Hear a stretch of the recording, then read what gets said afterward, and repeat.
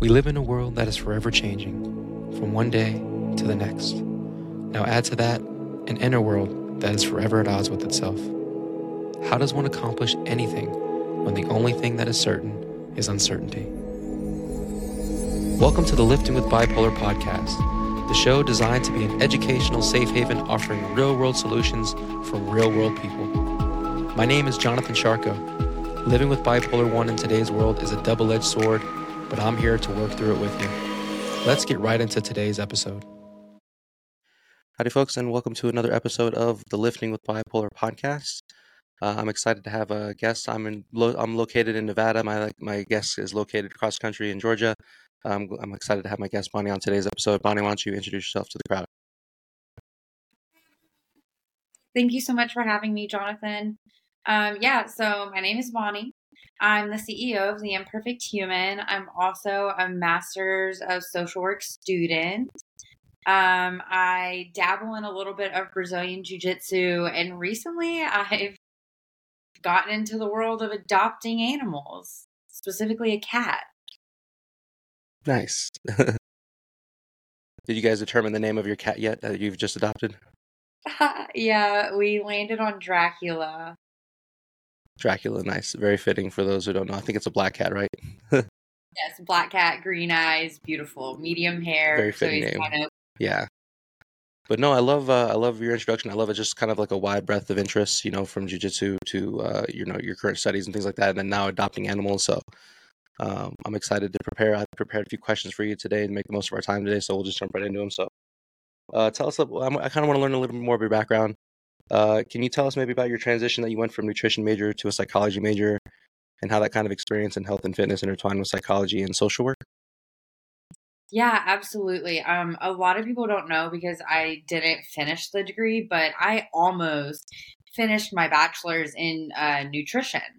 And I was on course to become a dietitian. That's what I wanted to do and all of those things. But then I was playing rugby. My head injury happened and I had to drop out of the program, switched to psychology, graduated in that. But my love for psychology really came from being introduced to eating disorders. So I say my nutrition program was kind of like we were learning how to give people eating disorders is how I feel about it. And that sounds terrible and awful, and it is. So that's where my love for psychology came, because I had this debate with someone one time and they were like, well, eating disorders aren't a physical illness, they're a mental illness. And I was like, by definition, you are not wrong. So let me dive deeper into this. And then I fell in love with the field of psychology. Yeah. No, it's nice. Somebody kind of challenge you a little bit. You're like up for the challenge. You're like, hey, you know what? I'm not only going to find the answer, but I'm going to go ahead and change my major and stuff like that, and really dive into this stuff. So, what are some of the stats? I mean, eating disorders, like, that's pretty prevalent, I'd imagine, and maybe now it's being more discussed. Maybe more opportunities to get those recordings for that kind of data. I'm sure it's a little more prevalent than people think, huh?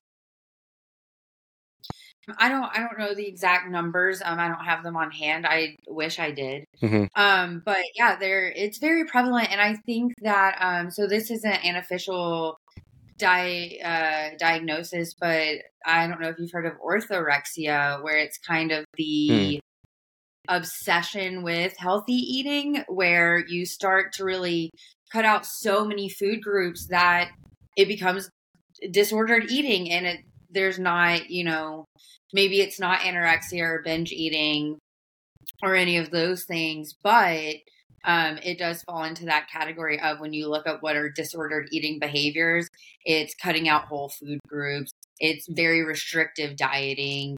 And then you could even throw in like yo-yo dieting in there and stuff like that, because then you're looking at binge, you're restricting and binging. So it's really an interesting conversation with a lot of nuance that people don't discuss a whole heck of a lot. So I was really interested to learn, obviously, everything I could about it, because I, graduated in psychology, and now I'm in a social work program where we talk about this topic a good amount. I think the deeper I get into the program, the more I'll be able to specialize, and then I will be able to talk to you and give you all the statistics, all the data. Oh yeah. No, just for I just wanted to touch on that point. I mean, most people, I don't want to gloss over the fact that eating disorders, they are a serious mental illness, and they also have to do physical. It's unique because it does have like physical examples of it as well. So just kind of from the illness. So, but let's see here. So you mentioned the importance of intentionally and actively seeking joy. Can you explain how this keeps you motivated and how it keeps you or how it relates to intrinsic and extrinsic motivation? Yeah, absolutely. So seeking joy, I Hmm. have to talk about my meds. Yeah. I never felt joy before getting on, taking meds for bipolar. Um, and then once I had felt joy and experienced it, I was like, wow, I want more of this. And Hmm. that kind of joy became this intrinsic motivator for me to really like to live, I guess, is what I guess that's the best way to say it. So I really chased joy, and the way that relates to intrinsic and extrinsic motivation is that Hmm. joy is an internal feeling, right? So it's something that exists within me.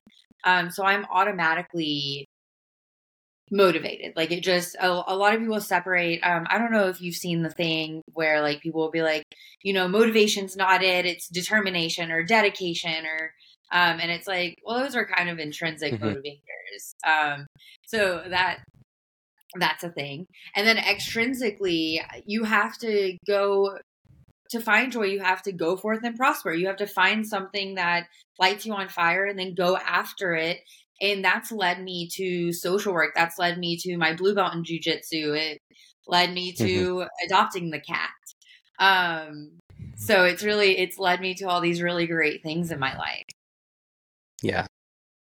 Yeah, definitely. I think it just opens up your perspective and maybe an opportunity to say yes to more things, even things that are challenging, from raising a cat to majoring in social work and taking on some of these challenges. So yeah, just it's good perspective. So let's see here. I want to get into this jujitsu topic because I'm sure a lot of my listeners want to dive into as well.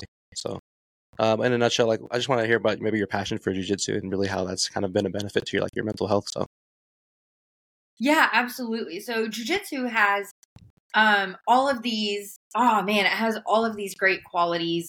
And Hmm. of course, there's camaraderie, and I always talk about the camaraderie. So I want to focus on a different part of jujitsu, and that's the physical aspect, where you are Yeah. really forced to not only trust your training partners that they're not going to harm you, because in jujitsu you can get seriously harmed. It's joint locks and chokes for people that don't know. So like you can pass out, you can break an arm, a leg, if Hmm. your training partners aren't being careful. Um, so it forces you to really practice trust with people. So that's that camaraderie piece, I guess.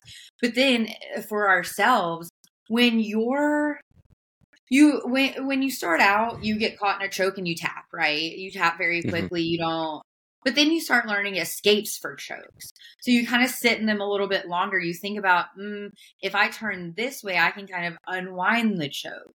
And then that kind of Hmm. translates over into life. Like when I get in a sticky situation now, I kind of sit in the suck and I'm like, okay, what can I do with my resources?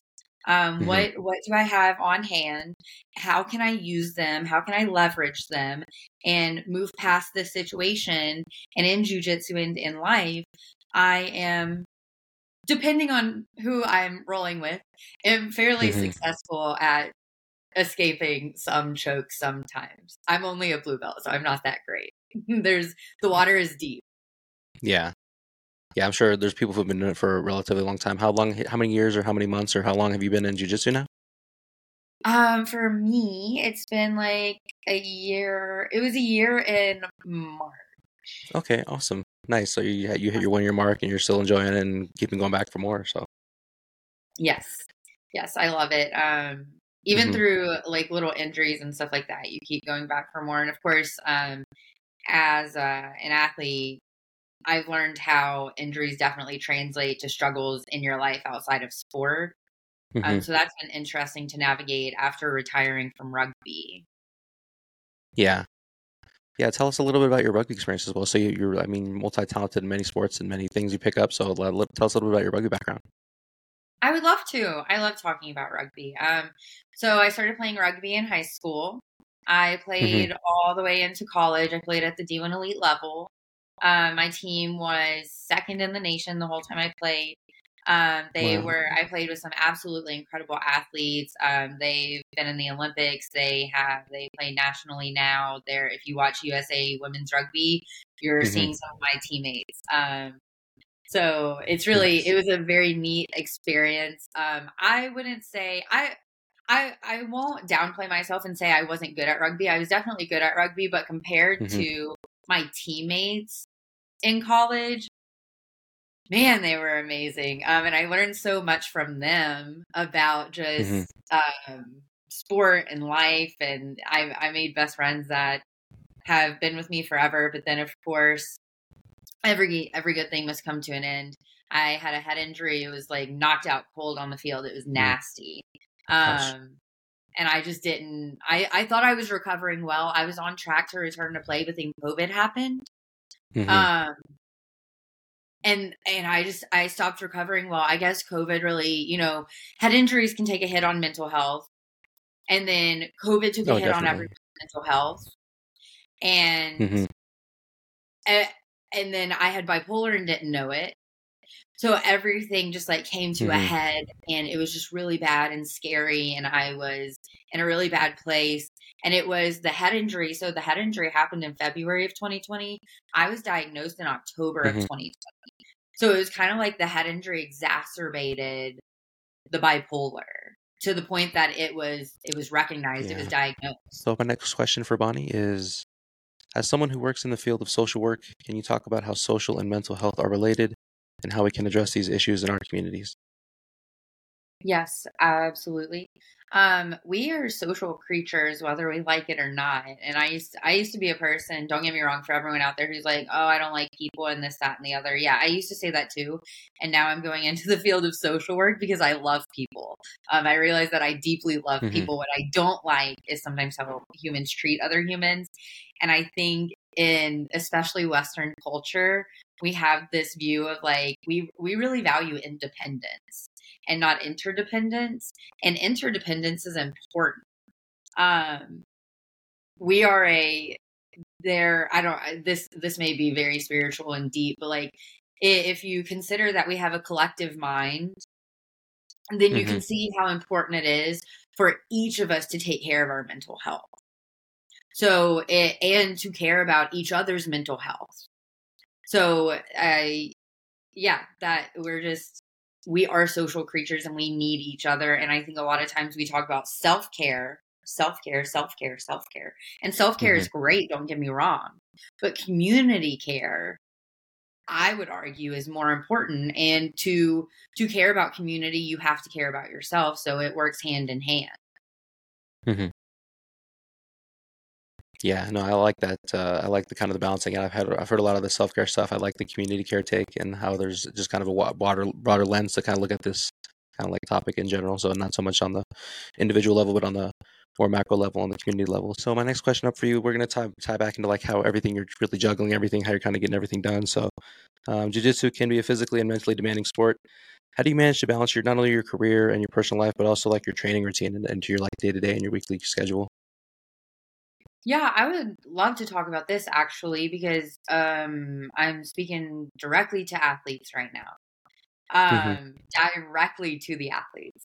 You have to listen to your body when it comes to doing anything, whether it's just, I say just weightlifting. It's never just weightlifting. I've been a weightlifter too. But whether it's weightlifting or jujitsu or rugby or soccer or gymnastics or whatever it is, you have to listen to your body. And sometimes that doesn't look like training 6 or 7 days a week. Sometimes that might look like going months training once or twice a week because that's all your body can handle because you're at max capacity mentally and emotionally. And that's something people don't talk about enough. I don't think that our capacities are separate. I don't think it's like a physical capacity, a mental capacity, and an emotional capacity. I think it's Hmm. all the same. I think it's all connected. And I think that we really have to listen to ourselves. And that's something that I've really leaned into. And it's been very hard for me because I'm used to sport where you're training 6 days a week. You play on the 7th day, it's multiple trainings a day, and then you're in college, and that's what I was used to. That's what was drilled into me. So now doing jujitsu and balancing grad school and also having a mental illness that affects me on a day-to-day, not that it didn't before, but it's gotten more serious. And now I'm getting older and I realize the importance of taking care of it. I can't do what I did before. I can't sacrifice myself for sport anymore. So I'm definitely talking to the athletes when I say that you cannot sacrifice yourself for sport. You have to take care of yourself. And to be quite honest, most of us not going to make enough in sport to live prosperous lives. We're going to have some sort of other hustle. You know what I mean? So like whether you're in college or you're working a job, whatever it is, maybe prioritize that over sport. Just maybe, Yeah. No, it's definitely good to not have all your eggs in that basket as far as like turning pro and things like that, and having a background and kind of or having a backup plan. Because even for people in post retirement, what do they do after they're done? Their playing days are done. They can kind of fall back on what they learned in school. Maybe it's business or something like that. So like as someone who's experienced both burnout and bipolar disorder, what advice do you have for others who are struggling with mental health challenges? So it's like, you have just imagine you have a jam-packed schedule, and now does this kind of ever lead to the possibility or opportunity for burnout to appear? Yeah. So I faced burnout before. I'm very familiar with her. Don't like her. And try to stay as far away from her as possible. What I do is, I think intuitive is a good word. I think intuitive is a great word. I'm a very intuitive person. I do, like I said, I listen to my body's capacity. I honor it. I do what it tells me to. So sometimes let me also say that I'm very, very privileged to have a partner who takes on the financial responsibility for us. That's not like a burden on me right now. I get to focus on getting better. I get to focus on working towards my career. I get to focus on, having fun and chasing joy. So I have a great partner and I couldn't do any of this without him. So let me say that first before I continue. So he's my partner. I don't want to call him a tool, but like I use tools in the toolbox as like a form of speech. He's one of my tools that like helps expand my capacity to be able to do all of these things. And I think that falls back into when you ask about mental health and social health. It goes back into that we're community creatures. I couldn't do all the things I do if I didn't have this whole community of people behind me. Like I have so many friends and supporters and family and my partner, and I have so many people, even like you, like having me on this podcast. You know what I mean? Like I wouldn't do this if it wasn't for you. This is your podcast. So I think that, that's how I combat burnout is I really lean on my chosen family. Yeah, no, I appreciate you having you on the podcast. I'm sure your partner appreciates having the recognition and shout out from him as well. But yeah, I think these are all like tools or aids in your box to kind of get you through some things. So no, that's good stuff. Let's see your question. My next two questions for you. I got, can you tell us about a particularly meaningful experience you have had while working in social work and how it has impacted you? I'm sure you may have a few. Yeah, so it's funny when people say I work in social work because even my professors say that, but like I feel like I don't until I graduate. Like I am not very quick to call myself a social worker, but like my professors will say they'll be like, "Hi, social workers," like da da da da da. So it's funny to me, and it makes me feel good when people say that because I have such a passion for social work. And most meaningful so far, it's just been like case studies and talking to my, my group mates in school because we're in a cohort of just like some amazing professionals. A particularly meaningful experience, I think. The first thing that comes to mind is I watched this video called Radical Brownies if people want to look it up. Okay. It's about this kind of like I don't want to say Girl Scouts group because it's not like that at all. But it is a group of all young women who are learning about social justice. And that's like their focus. So where the Girl Scouts focus on like capitalism, selling things, making money, and sewing and knitting and that kind of stuff, which are important things to know. Mm-hmm. But the radical monarchs are learning about how to protest. They're learning self-defense classes. They're taking self-defense classes. These young women, probably like 8, 9, 12 years old, taking self-defense Mm-hmm. classes. Like that was incredible to me, because actually, I mean, we know women, like, we Yeah, got that's to protect important. ourselves. So that's amazing to Absolutely. me. So that was very meaningful, because we had a lot of conversation around what would a group like this for boys look like? And of course, I put the spin on it. Well, what would this look like for non-binary and trans children too? So that was Mm-hmm. part of the conversation.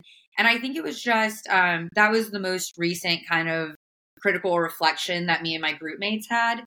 And it just, I don't know, it stuck out for me because it brought up so many good topics, you know? And I think so when you ask what a particularly meaningful experience is, I think it's just all the information that I'm getting to learn right now. Mm-hmm. All the information that I'm exposed to. When you're in college, you're paying all this money to be exposed to resources that you wouldn't normally be exposed to. Yeah, And definitely. my social work program does a great job exposing us to information that matters, not just things to fill, you know, to check boxes in the program. Things Mm-hmm. that if we drop out of the program today, if I dropped out today, I've gained so much from this program that I could go forth and do great things with. Mm-hmm. I wouldn't be a master social worker if I dropped out of the program, but I could do great things with it already. Yeah, you don't lose that knowledge. So, Mm-mm. let's see here. I want to get back on your project. Maybe like a little bit of the imperfect. You said you're the CEO of the Imperfect Human. I want to maybe we can take a few minutes and maybe talk about that. I think that's a very interesting topic of what you're working on. In addition to your passions with jiu-jitsu and your master's program, I want to hear a little about your personal project that you're kind of building. Yeah. Sometimes the imperfect human is on the forefront and I'm really like nurturing it and cultivating it and all the things. Right now it's kind of on the back burner. Not for Mm-hmm. any reason other than I just have a lot. I have a lot going on personally, professionally, just Totally. all around, have stuff going on. So I really haven't been able to focus on it. What it is like mental health advocacy. It's also mental health and performance coaching, which kind of focuses on, right now it's focusing on combat athletes just because that's the world I'm in. Mm-hmm. I feel very comfortable and confident working with any athlete from any sport, because I feel like if we're a good fit for each other, I will meet you where you're at. You can teach me about your sport if you want to. If you don't want to, I will go learn about your sport because I just find that fascinating. So yeah, so it's coaching, and mental health and performance coaching is just a fancy way to say life coaching. That's all I Mm-hmm.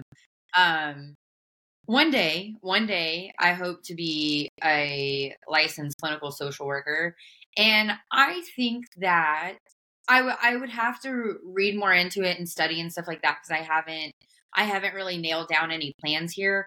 I would love to like move the umbrella and put my LCSW under the umbrella of the Imperfect Human and have Mm-hmm. my own like company, be licensed, all of those things, not work for someone else at all in any capacity, still have multiple streams of income, all of those things. Yeah, I feel like that's the plan with the Imperfect Human right now. I don't Mm-hmm. it's kind of just chilling there until I get inspired again, you know? Right now I'm doing Yeah. podcasts, I'm working on things. I do have this cool thing that I collaboration with Z sponsorship Okay. where this athlete is working to, I believe they have a ultra marathon coming up. All the proceeds that they gain from from the Instagram and from different sponsorships and stuff like that will go towards paying somebody's mental health care for like a year. And Wow. it's a like a baby idea. I got in on it super early with this Mm-hmm. person. It's been such a fun experience just sharing like my experience with bipolar with Z sponsorship, and this athlete is also a combat athlete, so it's been fun to Mm-hmm. get to know other combat athletes around the world. because I believe she's in Australia. So that's kind of something that the Imperfect Human has been up to, which goes back into the mental health advocacy. Mm-hmm. Yeah, it's really neat how we can use ever since COVID, now we can meet people. I mean, we've always has been, but more prevalent to meet people across the world now. So making connections across the pond in Australia. So let's see here. So maybe can we kind of maybe for my last question tonight, like maybe we can hone it in a little bit. What's kind of like some maybe your projects you're working on in the near future right now? I know like the Imperfect Human, that's a great way. I think that's your Instagram handle as well, so people can find you there. What's maybe focus on you for my last question of the podcast? Like maybe the near future, the next maybe 2 to 3 years. Okay, 2 to 3 years. Honestly, the focus is really on school. Okay. Yeah. I would love to say more about the Imperfect Human, and the more opportunities like this I get, I will always take them, right? I will always take podcast opportunities unless I'm just like blown away with offers, but I will always take them. I will always talk to people. I'll do interviews. I'll do things like that. But as of creating my own original content and pushing it out and stuff like that, I'm just not in a place where I can do that right now. So the next 2 to 3 years for me, my program is a 3-year program. I will next fall begin my internships. So I'll have 2 years of internships. The first year I will just be like watching. Okay. The next year I will actually be like doing the talking, which is a little bit scary. Essentially I'll be a therapist for those that are like, well, but she's a social worker. What does she do? I'll be a therapist. Social workers we do a lot of things. What I want to do is clinical social work. So I'll be working towards that. I'll graduate in like June-ish of 2026. I'll sit for my licensing exam, and then 2 years after that, so 5-year plan, 2 years after that, I'll be fully licensed and can go out, branch out on my own and stuff like that. I already have my internship set up. I know who I'm interning for. I do jujitsu with her. So that'll be a lot of fun. I'm really excited about that. So yeah, it's mostly school. I'm on fire for school. I'm excited about school. The Imperfect Human just kind of has to, whatever happens for the time being. Yeah, no, I think that's something great for you to kind of have right now, and then just have in your back pocket and kind of keep building and keep chipping away at it. So you can kind of do it a little bit here, a little bit there. But yeah, it's nice. You can kind of take a break and kind of put things on the back burner. And I think you're definitely on the right track, focusing on the biggest priority, which is like, I think, school right now. So I'm excited to have you back on in a future episode. Maybe we can kind of compare and contrast where you are now on this episode today to down the line when you're all done with school and you got some other things going.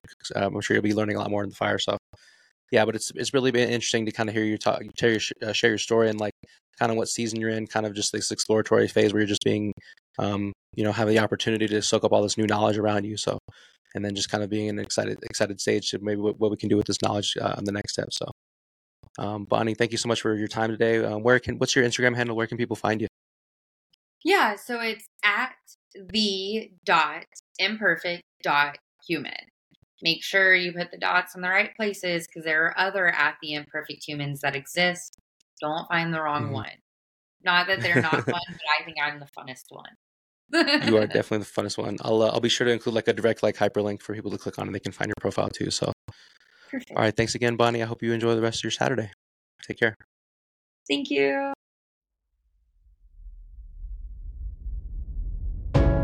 I really hope you enjoyed this episode of Lifting with Bipolar. Stay connected with me directly through jonathansharko.com. You can also join the discussion on Instagram at jonathansharko. As always, thank you for pushing your mindset and heart towards a better reality. This concludes the most thought-provoking portion of your day. Don't forget to please leave a review of the podcast, as well as subscribe to stay fully up to date. Until next time, be kind to yourself and each other.